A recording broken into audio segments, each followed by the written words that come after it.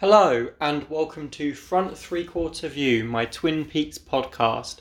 I'm James and today I'm going to be doing a commentary of what is probably one of the most highly regarded Twin Peaks episodes of all time, and probably also by some one of the most highly regarded pieces of television, or even maybe television and film of all time, and that is, of course, Part 8 of Twin Peaks: The Return. So, a little bit of background on my thoughts on the episode before I start the commentary. I have been watching the series through since the beginning again, so probably about a month ago, maybe a bit longer.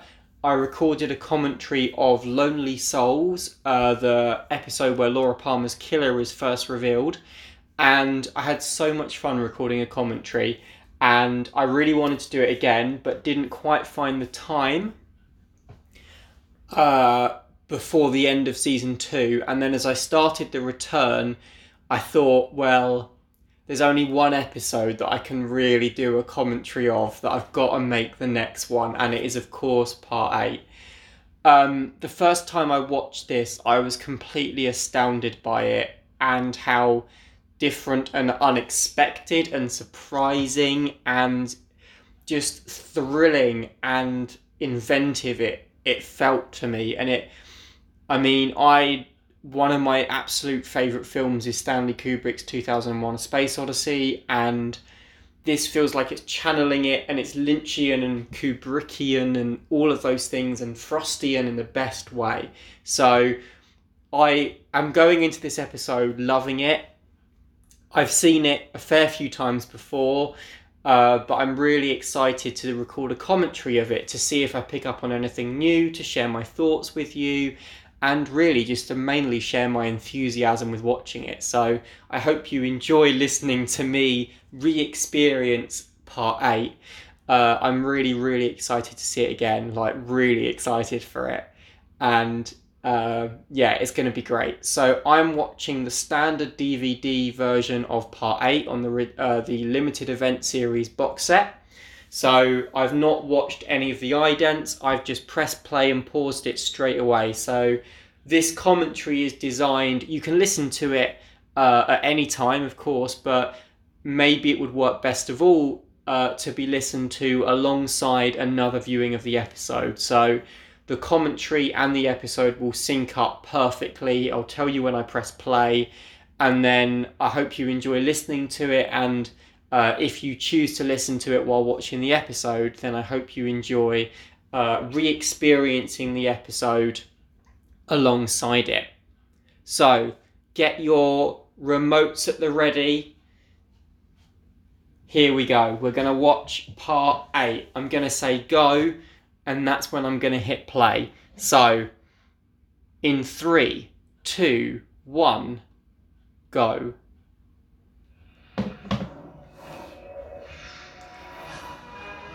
I always associate the Showtime ident with a series called Episodes, because that's the first Showtime program I watched.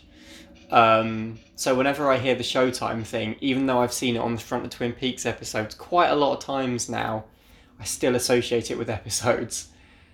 So we had the Rancho Rosa logo in black and white, and now we've got the face of Laura Palmer. It's fascinating watching The Return because it's this weird mix of the old series and the new series, and my love of the old series just gets deeper and deeper every time I watch it. But it was the new series that I loved the most to begin with, and it's the new series really that made me go back to the old series and reappreciate it and reappraise it. And I only love the old series as much as I do now because The Return exists. The Return, the first time I watched it, was honestly much more up my street than the original was, and I think that's now changed, but I still love so much of The Return, and having just watched the original series again, I do miss it still. Like, when I'm not watching it, I still miss it. But The Return is just a phenomenal bit of television, and Part 8 is no exception. The title sequence is cool. I find it really interesting that they're kind of doing what they originally planned to do with season 3 of the show, which is, to really explore the Red Room and the Black Lodge and that space. So it's very fitting that both worlds are in the title sequence, really.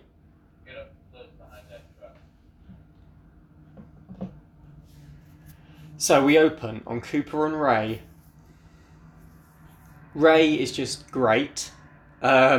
He's just so much fun. Actually, watching the past 7 parts again, I've really started to appreciate Mr. C a lot more. Both Mr. C and Dougie. Dougie has been growing on me every time I've watched it.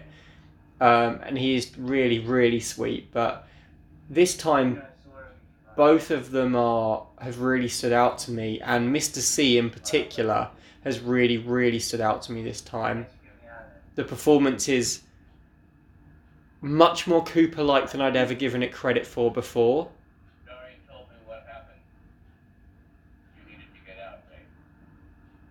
Where's Doreen? She's waiting for a phone call when we get someplace safe. Where's Doreen? She'd probably like to go to that place they call the farm. I do find Mr. C is an interesting interpretation of Bob 25 years on, living in a host all that time, because Mr. C doesn't have that chaos that Leland had. Bob expresses himself in a very different way in Mr. C.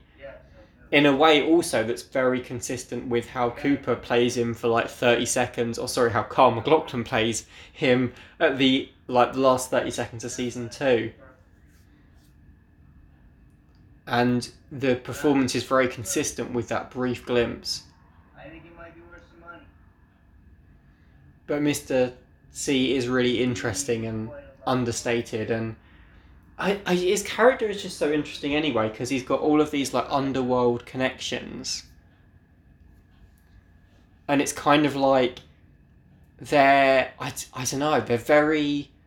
It feels like he's playing a really long game, and I would never have thought Bob would be playing such a long game.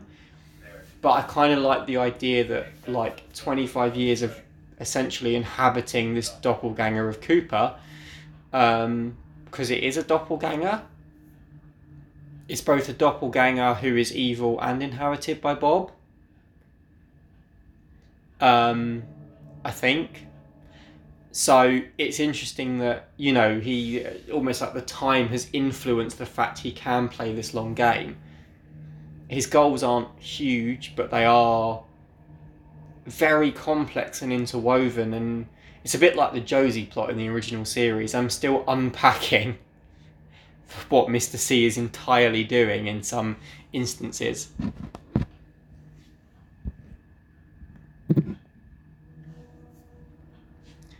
So we've got some classic Lynch shots here, some classic driving, the headlights on the road. I find the first part of this episode so bizarre because it does such a 360 once you've had this. It's almost like, it ends with the 9 Inch Nails, this part, so it does almost feel like you've got that really mini episode crammed into this episode that's very different. But I love the fact that this contrasts what's to come so much.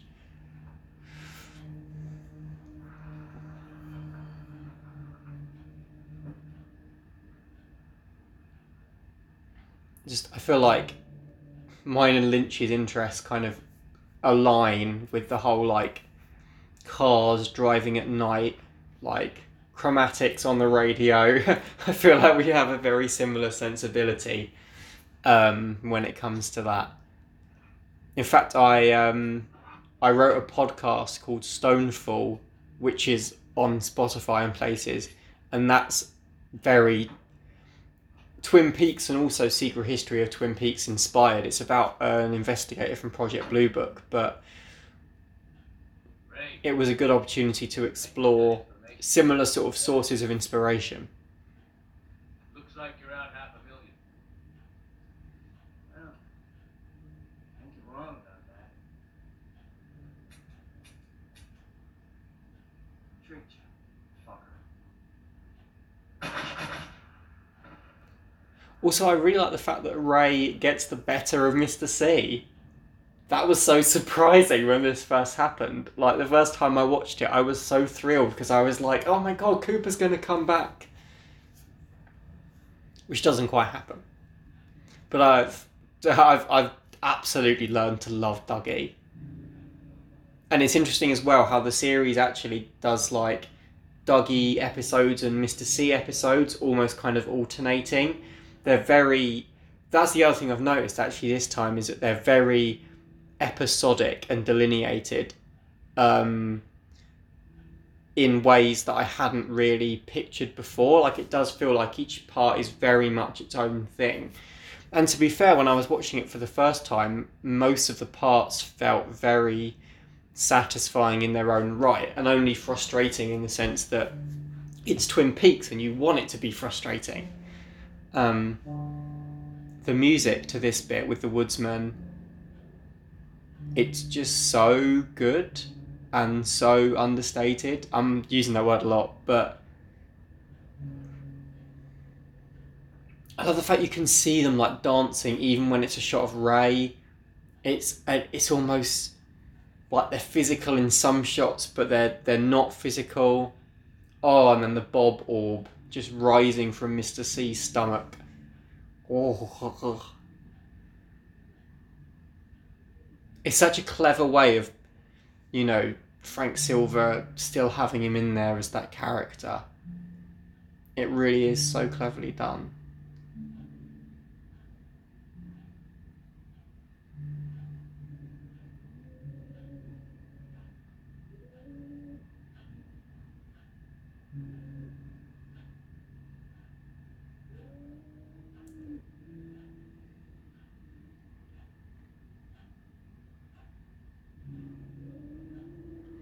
And it's kind of like the fact that Mr. C is almost sort of made immortal because the Woodsman... It's certainly seen that way at the time when he survived. It was like, well, the Woodsmen will just keep turning up. They can do anything. There's that moment in part 17 where they turn up after Mr. C's been shot again, and it's... it really does feel like he's actually had these 25 years to prepare.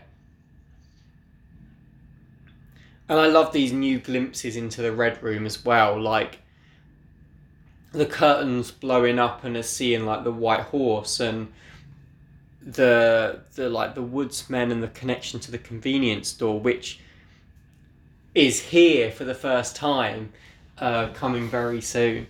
Also, I find it interesting and sort of hilarious that the convenience store has just the word convenience store emblazoned on the front. Like, it's the most overt thing I've possibly ever seen in Lynch, where it just says like, oh, it's the convenience store. Like, we're meant to make that connection straight away.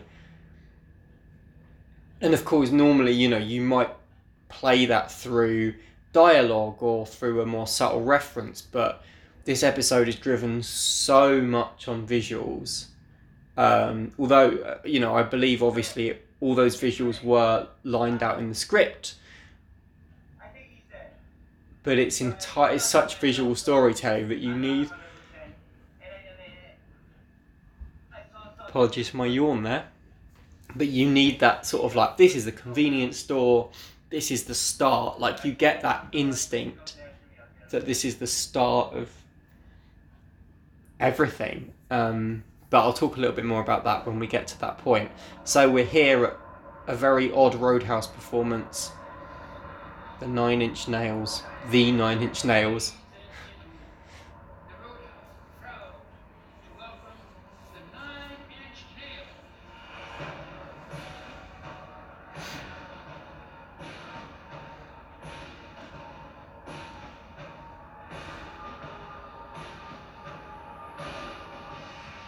I mean, tonally, perfect song for this episode, really, isn't it?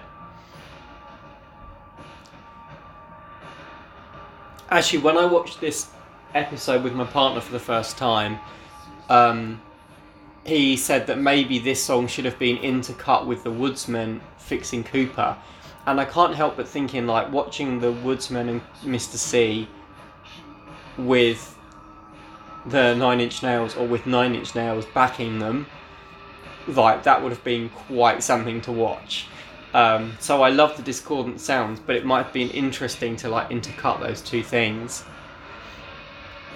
And that's, I think, something interesting about The Return, actually, is that there's not a lot of scenes that are intercut, I don't think. It's very much just like something happens and then you see the next thing and then you see the next thing.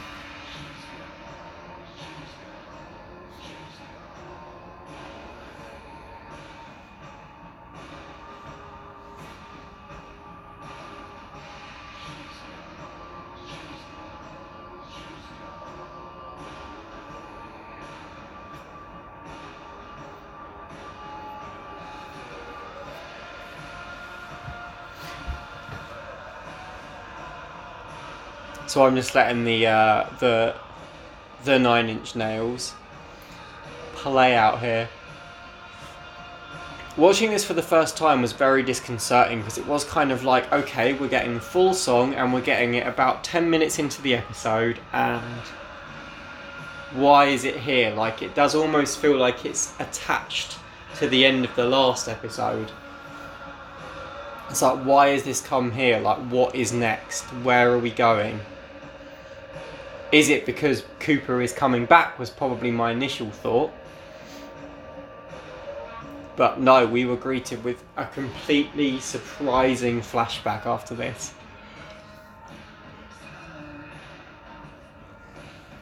And I think seeing those words, like, what is it, July 16th, 1945, I was like, oh, okay. This is not what I thought it would be. Why are we back here? This is bizarre. And then just completely amazed and in awe as you go into the heart of that explosion. And I was going to try not to talk about it until it happened, but I mean, you think about part 8, you know, you can't not talk about all of those things straight away.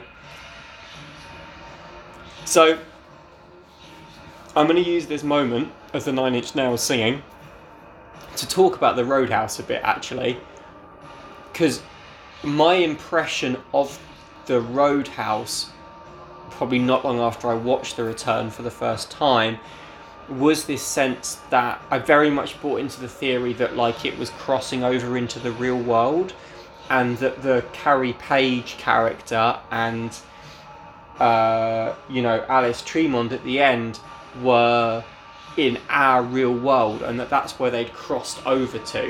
And I have a feeling, I don't know whether I think maybe I watched it, part 18, and I remember going downstairs. I was living at home.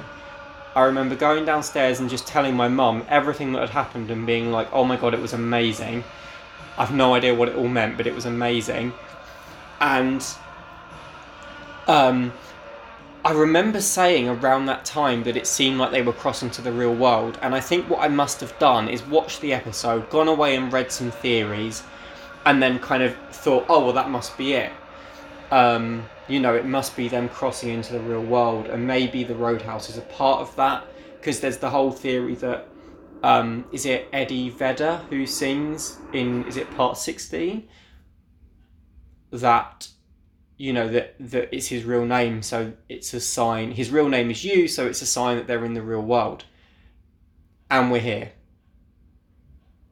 We've had the break, what would have been the break, and we're here. July 16th, 1945, White Sands, New Mexico, 5:29 a.m.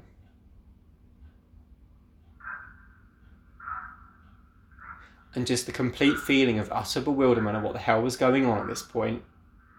It's such a big, mad jump cut. Like, you've got the... Oh, that's so bright.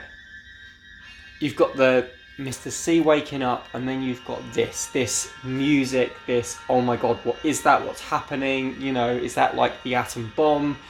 All of those questions rushing through your head. Every time I watch this, I pick up on more details, like the detail of the landscape around it, slowly watching it change, the clouds and like the ruffles and ripples in the sand. When I'm able to, watching this in 4K would be amazing, because it's just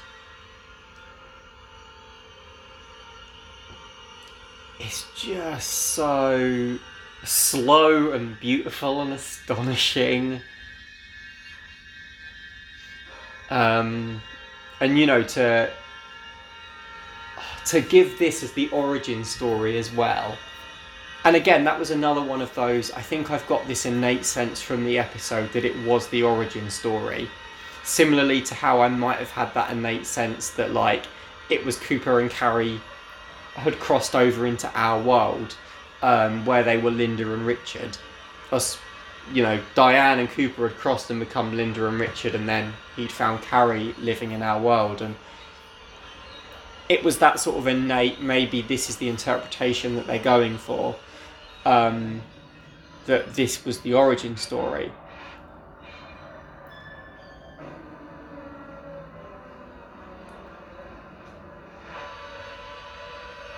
How just like the chaos and like the madness of this sequence, I love the fact that it sort of goes the black like bursts out from the white, and there's lots of different cuts of different things, and at this moment it doesn't quite feel like you're travelling, but I don't know, you do get this sense that you're just seeing another part of this explosion, like you're seeing the chaos. You get a real sense that like reality is ripping. That's totally what this scene gives you. It reminds me in many ways of, I think I've mentioned before that I'm a Doctor Who fan, that first ever Doctor Who title sequence from 1963. You get a real sense in the first like 5 seconds that the kind of universe is tearing, and that like you're travelling literally through and into time. And this is very similar, like those black and white bits, you really feel like the universe is like tearing.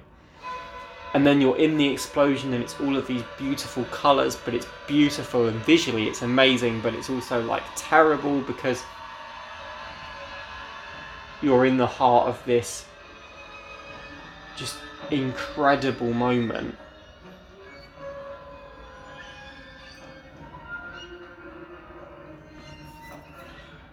I don't think I'll ever grow tired of this.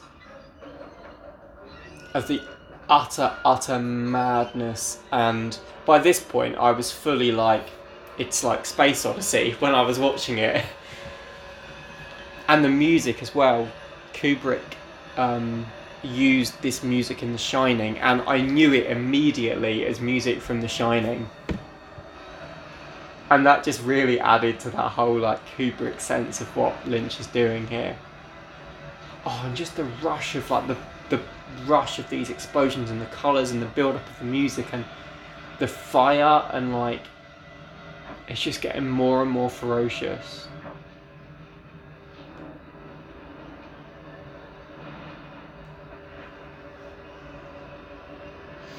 And then like the fact that like I love that bit where it looks like the dust kicks up in the black and the white, and like the flames roll against each other.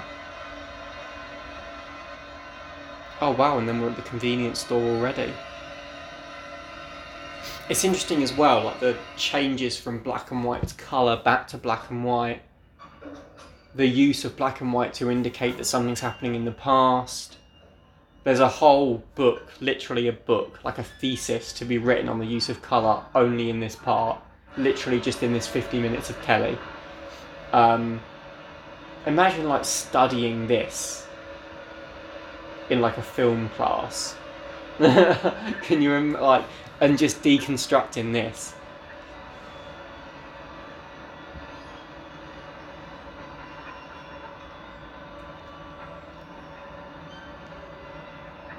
The convenience store is fascinating in the You can see the little cans in the window, which is fun.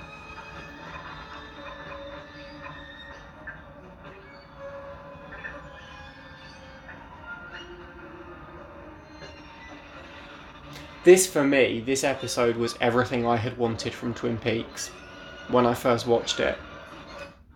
Literally everything I ever wanted from it. Oh, and then you see, like, from this fire, like, they're almost like ants, aren't they? Or like really tiny creatures just, like, running about and fizzing about. The editing on this is just astonishing. And the sound editing as well. The sound editing is just so pitch perfect with this. Trying to see into the door of the convenience store because I've never looked before. It looks almost like a bed in some shots inside. And then the convenience store starts blurring. I'm watching this in my room with all the lights off, so that flashing around the convenience store is so bright.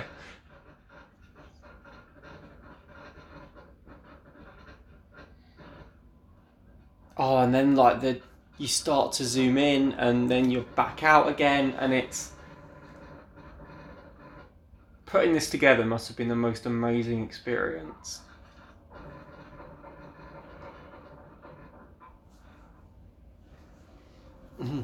Actually making me feel a bit giddy. And then we're through... It's like a tunnel. Oh, and then it's the...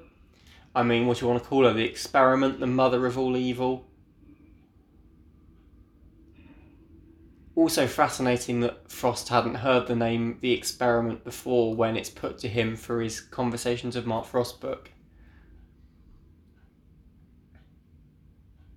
And then there it is.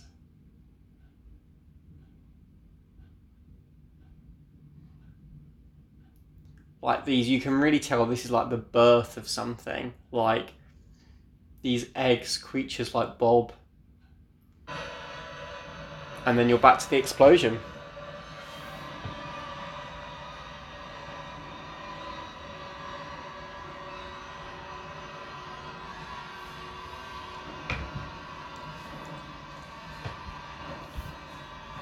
The fact that this is such a long and sustained sequence. See, you know, it's The Return is often described as a piece of film, and it's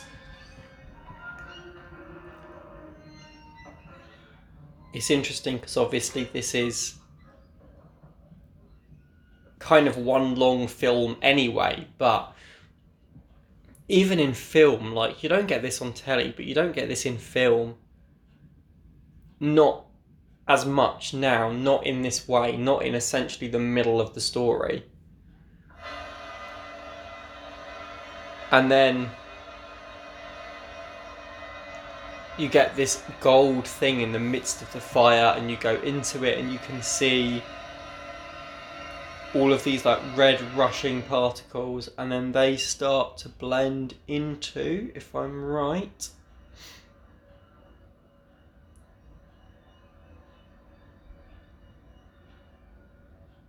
the sea.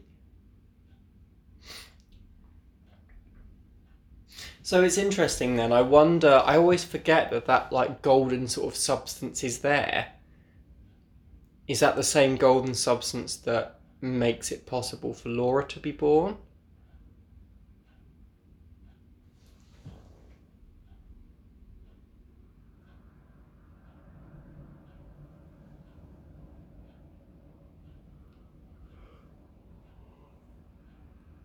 I'd highly recommend as well, the different concept art is available for lots of moments in this story. So the frog moths and the experiment and this castle on the sort of rocky cliff face. The concept art is available for all of it to look at, and it's honestly so interesting to see the different versions they went through. But also you get a real sense. I think it's often easy to sort of say, you know, and obviously this is all Lynch's vision, but there were designers and, CGI artists and people who model in 3D, creating this vision that was in the script, and creating these structures and these creatures. And there's a lot of time and love, actually, from so many people working on this, that it really does make it's an absolute joy to watch.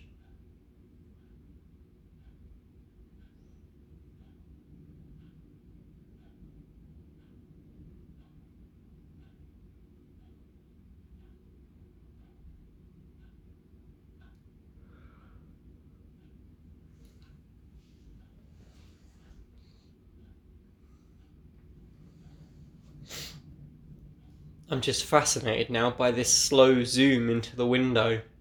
And wondering also, because obviously the sea here has a purple tint to it. So is this the purple place that Cooper goes to?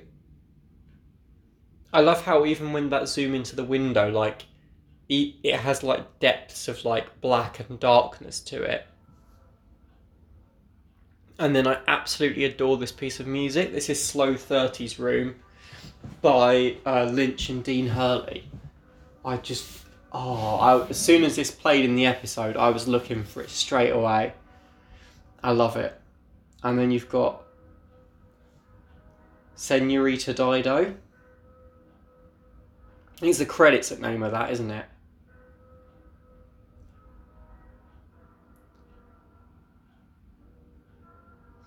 And the look into what presumably is the White Lodge.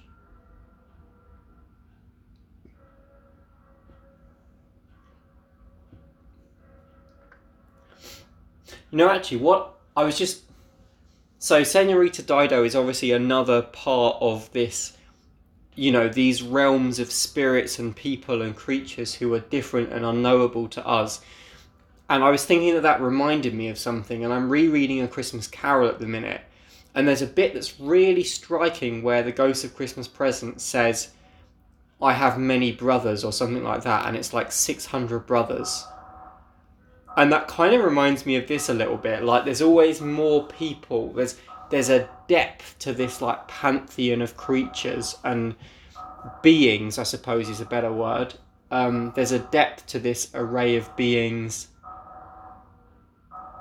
that we have only glimpsed.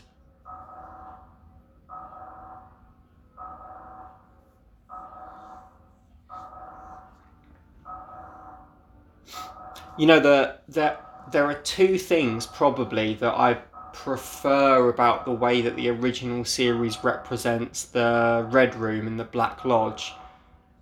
And that's the fact the stripes are a darker colour in the original series. I like the stripes a darker colour.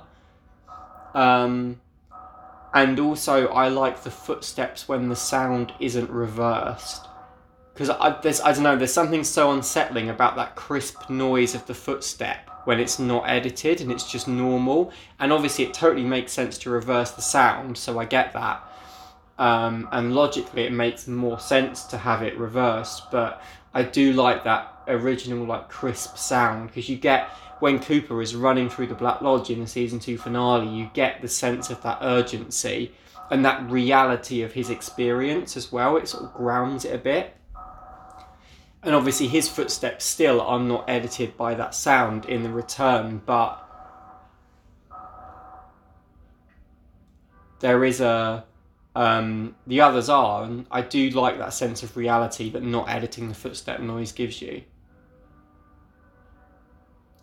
And then there are these strange... So this... When I first did this podcast last year, I was in the process of planning an episode on what this place was. And my thoughts kind of got a bit jumbled with it, I think. And so I've not come back to it and released it. But the thing that I think is interesting is I remember thinking about this place that it's like a station. To be fair, I may have read that somewhere.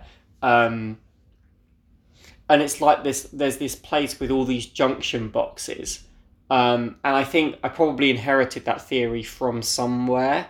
I can't remember where, unfortunately, but that is very much what it feels like to me. Like this is the place that those things are manufactured, but also the place that like all the signals from all of those other weird bell-shaped devices come in from and go to. Oh, this is the Fireman, isn't it? Another beautiful bit of music. Just the carpet of that place looks like the sea outside, which is amazing. And obviously this is the same theatre that Mulholland Drive was filmed in, which I didn't realise or I read somewhere really recently.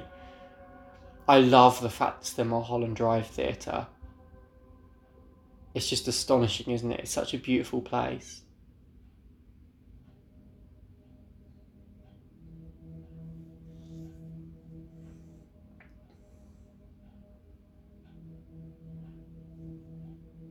And the warning that this terrible thing has happened. So this bodes an interesting question, right? So in terms of a timeline, if these beings are restrained by such a concept as time, which is always something you wonder, because both Laura and Cooper get older, but time is clearly partially flexible for these lodges. And I wonder whether 25 years really felt like 25 years for Cooper. And I really hope not. I really hate the idea of him being in there for 25 years and feeling every minute. That's, to put it in perspective, by the time you hear this episode, it will be a few days until I turn 25. So it's my entire life in the Black Lodge. How weird is that? That's so odd. I really hope that's a hell of a long time to be in that room. All the stripes that make you go dizzy after a while. So, a few things to talk about here then. The time, first of all. This implies that if Bob has only just been born, that it was never like the giant versus Bob, as it might have seemed in the original series. It was the giant versus the mother of all evil, and then the mother of all evil on the family tree of lodge beings gives birth to the Frogmoths and Bob and the man from another place, or rather, Mike's inhabiting spirit, who later splits off into Mike and the man from the other place. And then does that make Laura Palmer the Bob equivalent, the child of the fireman as we now know him to be? Is the fireman the same person as the giant? Presumably.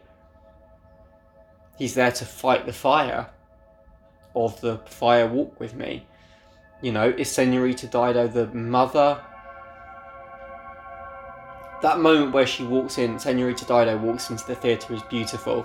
And the other thing I wanted to point out as well was the spotlight. So, me and my partner were actually having a conversation about this the other day, because we are now both obsessed Twin Peaks fans, which is amazing. And we were discussing what the significance of that spotlight is in the scene where Maddie dies. And I always maintain, for me, it's like the truth. It's like reality. It's sort of exposing something. So it exposes Bob, Leland as Bob. It shows up. It's a light through our world into their world. And it's interesting that the spotlight is used here because it shows onto the giant and then onto Senorita Dido. And this gold light that's coming from the fireman is just...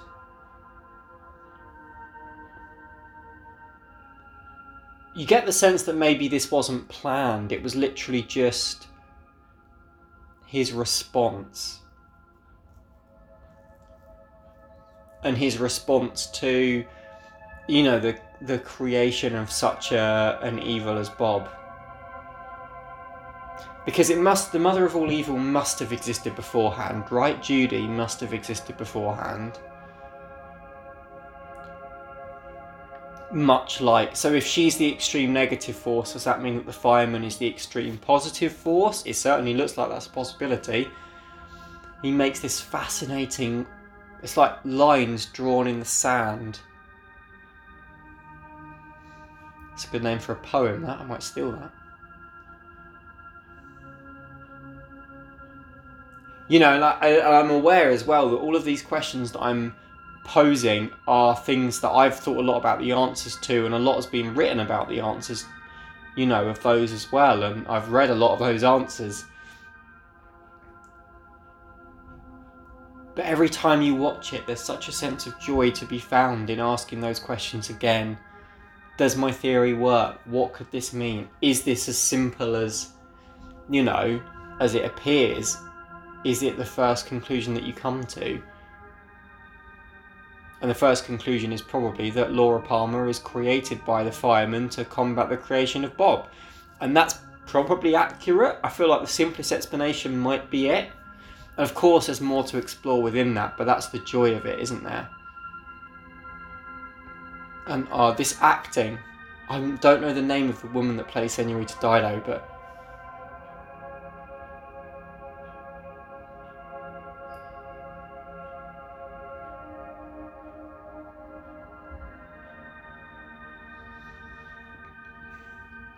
that bit where Laura Palmer's face appears in the orb often makes me quite emotional. It really hits me, that bit. It's like such a beautiful moment of hope.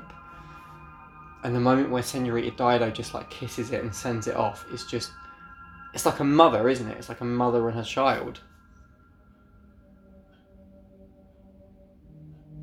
Oh, there's something interesting to say about gender there, isn't there? The mother of all evil, the fireman as her opposite, Senorita Dido as a mother figure. I love this moment where like this gold pipe sort of like pierces reality through this cinema screen, which probably has something to be said for Lynch's whole philosophy, really.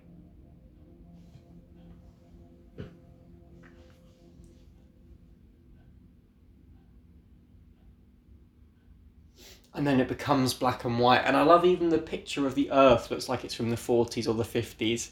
Even just in its simplicity, and obviously the black and white and the graininess of it.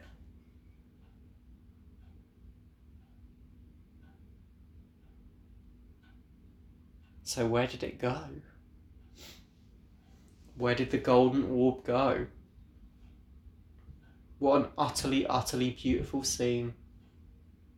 And then we fast forward to another incredible... I love the fact it starts with 45 and it counts forward.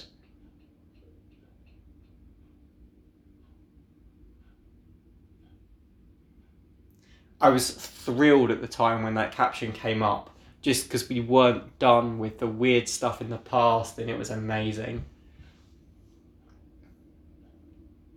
Clearly, like the fact that the frog moth takes 9 years to hatch, no, 11 years to hatch, is the sign that maybe that's why Laura took so long. Because she is this similar being. I love Lynch's fascination with Laura. I think it's so important.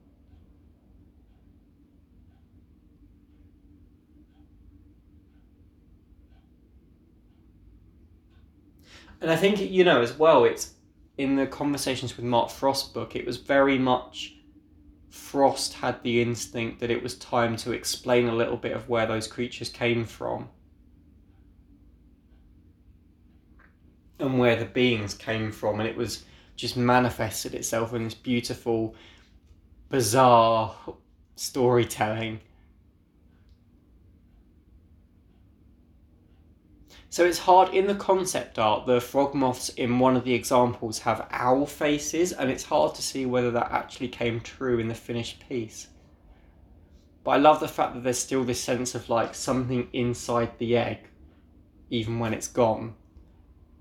It doesn't just look like the inside of an egg, does it?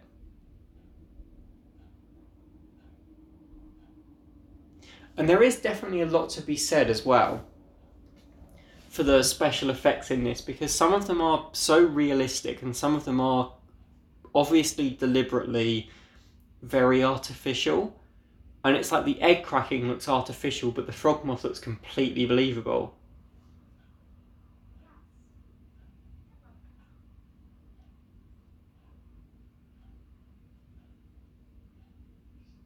Oh, and this bit with the two kids.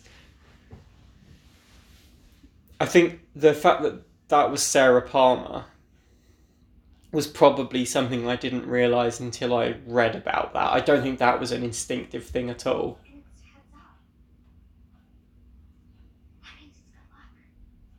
Oh, Sarah, I wish it was good luck.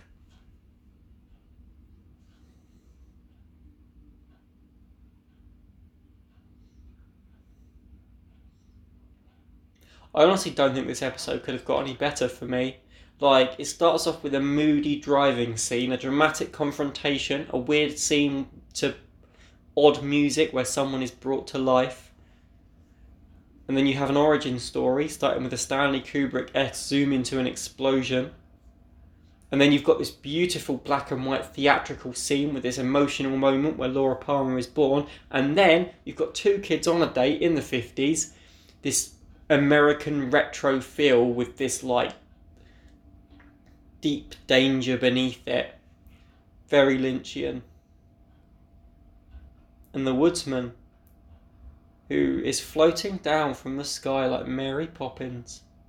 Definitely a Mary Poppins style moment, that. I will call that woodsman Mary Poppins from now on.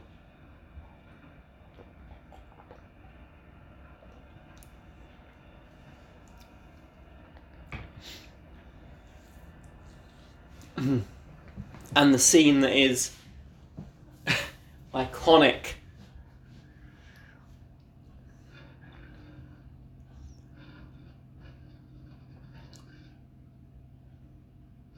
It's just, I think this might be quite a bold statement. I think this is better American suburbia stuff than something even like Blue Velvet, which gets that American suburbia darkness so well. And obviously Twin Peaks as a whole. God of Light. Iconic. My terrible both American accent and woodsman impression there. Oh, it's terrifying. It's like this reality distorting by these figures, and it's the ordinary people that are being distorted by it. And that woodsman peering through into the window, and all of them are peering out of this desert. Absolutely terrifying. But I feel like it's like just there's everything about this. It captures that American suburban. It's not even really suburbia, is it? But that American retro feel. I think possibly the best Lynch has ever captured it. Genuinely. And it's also, this bit is beautifully narratively conventional as well.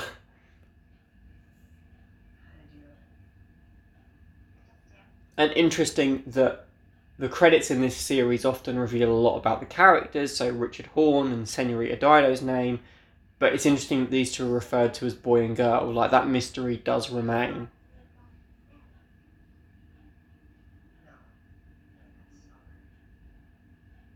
Is this I don't think this is Leland though, is it? Is it? I don't necessarily buy that this is Leland, but I buy that that's Sarah. I don't know if it's meant to be, I can't remember. I think maybe it was initially thought it would be Sarah and Leland, and then actually maybe the thinking has shifted to it just being Sarah. I'm not sure.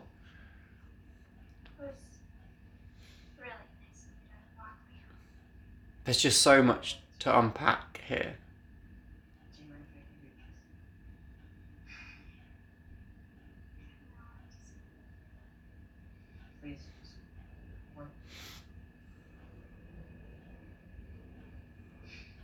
She always looks a bit like Eleven out of Stranger Things, I think.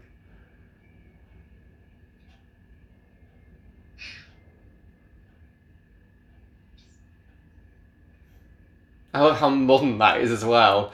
That reaction, that awkwardness to the kiss just feels so like down to earth. These kids are honestly so, so good. And that's the thing, everything feels so real.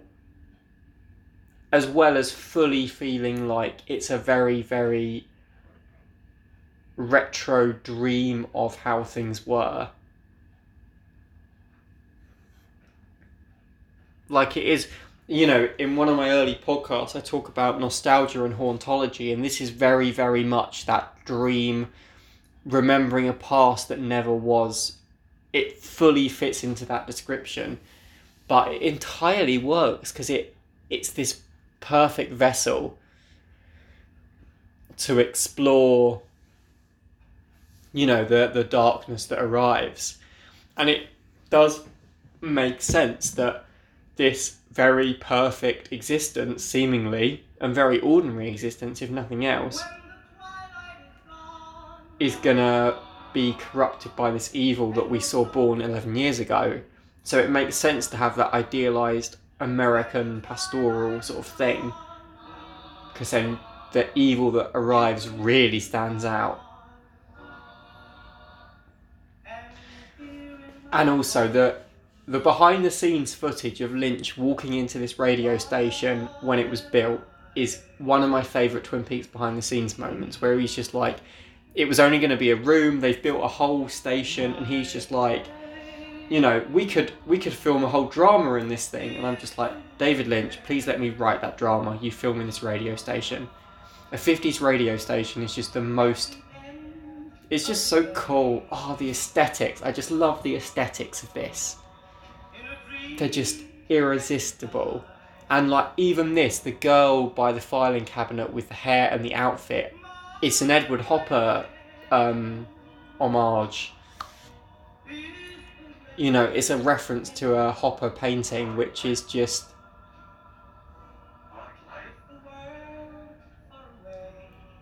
I love the fact it's a reference to a Hopper painting. I think Edward Hopper is just like, you want to show retro America? Edward Hopper, all the way. Just one of my favourite artists. And then it's disrupted by some very, very gory...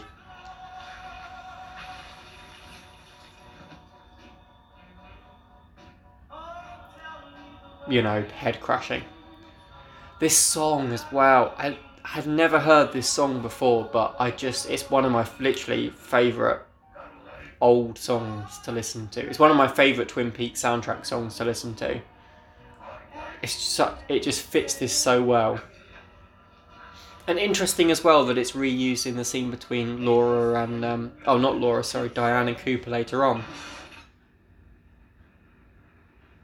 I love the glimpses into the other bits of the town. So Pop's Diner, which looks a lot like Hap's Diner from Fire Walk With Me, but also it's called Pop's like in Riverdale, and the logo is the same as Pop's from Riverdale, and Shelley is now in Riverdale, and you wonder whether that's a reference, because Riverdale is a very idealised 50s America in modern day with darkness in suburbia sort of thing.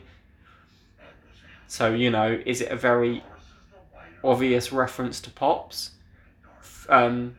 Riverdale has certainly made lots of references to Twin Peaks. It has an episode called Fire Walk With Me and an episode called Lynchian. And then we get the Woodsman's Strange poem. So another reference to the horse.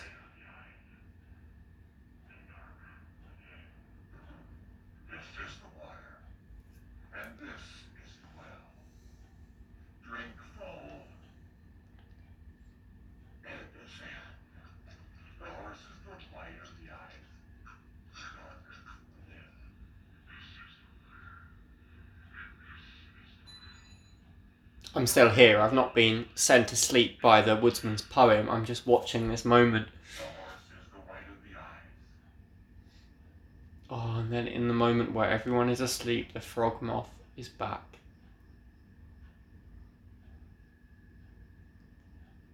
What a wonderful collaboration between Frost's storytelling instincts, Lynch's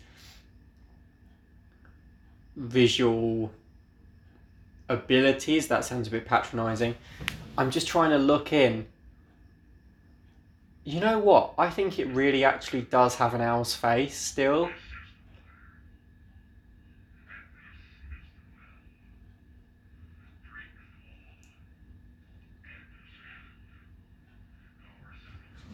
It's definitely got a very odd, non-frog-like face. And that's it, Sarah Palmer. Not Palmer yet, but Sarah is asleep.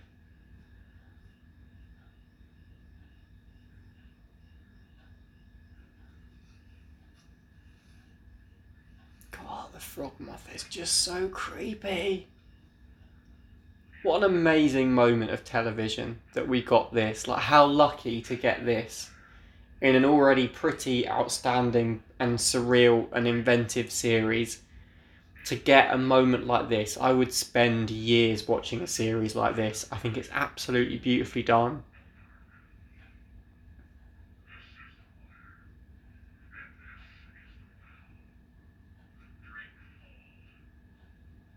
Oh, it's so creepy. The frog moth climbing into her mouth. And it's like the mouth stretches out slightly further than it should. Oh, it's so realistic, the frog moth going in. The bit for me is where, like, its foot touches her nose. And the slowness of its last hand.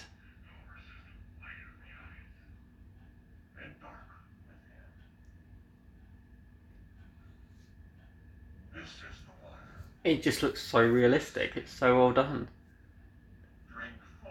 So, if there will be more discussion about this on later podcasts, I'm 100% sure of it.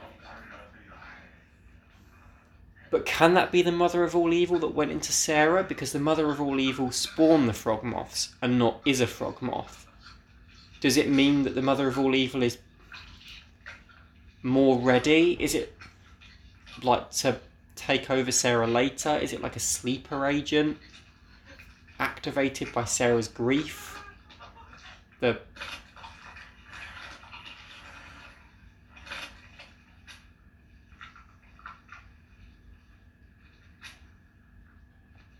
Radio Man's head was just crushed.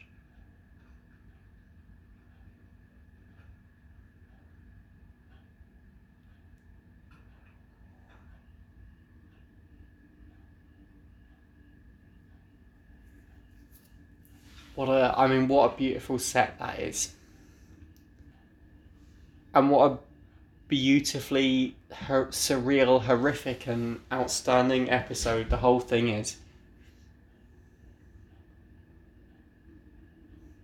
And then the woodsman sort of eaten away by the darkness there. But yeah, it's interesting the you know, what exactly kind of climbed inside Sarah Palmer.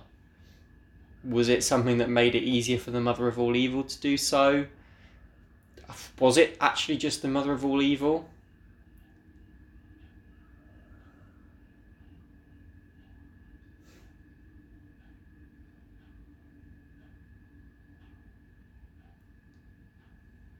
Such a small cast as well for this one. And then you've got the horse like in the distance at the end, which is a really nice touch.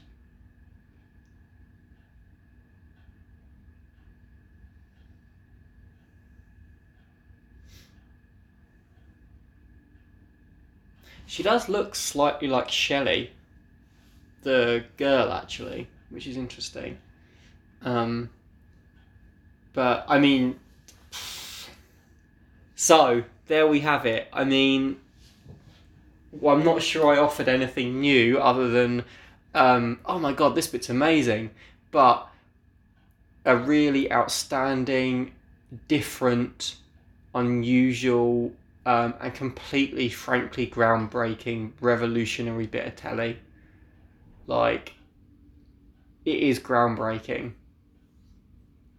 And as a way of telling an origin story, literally pitch perfect. And there we go. That is it. That is the end. The Lynch and Frost Productions logo is up. And you even get the Showtime logo in black and white as well. It's such a... Every episode, every detail of that episode is just so well done and finely tuned, and the attention to detail in it is just phenomenal. It really is something quite unlike anything else I've ever seen and have seen since, frankly. It's just so inventive and exciting to watch, and it's such a great part to have in the series, and something that I always look forward to watching, and a definite perk of, I mean, The Return is a joy to rewatch anyway, but it really is up there. It really is a great experience. And so that's it. That brings me to the end of my Part 8 podcast. I hope you've enjoyed listening to me and enthusing at the same bits that I've enthused at.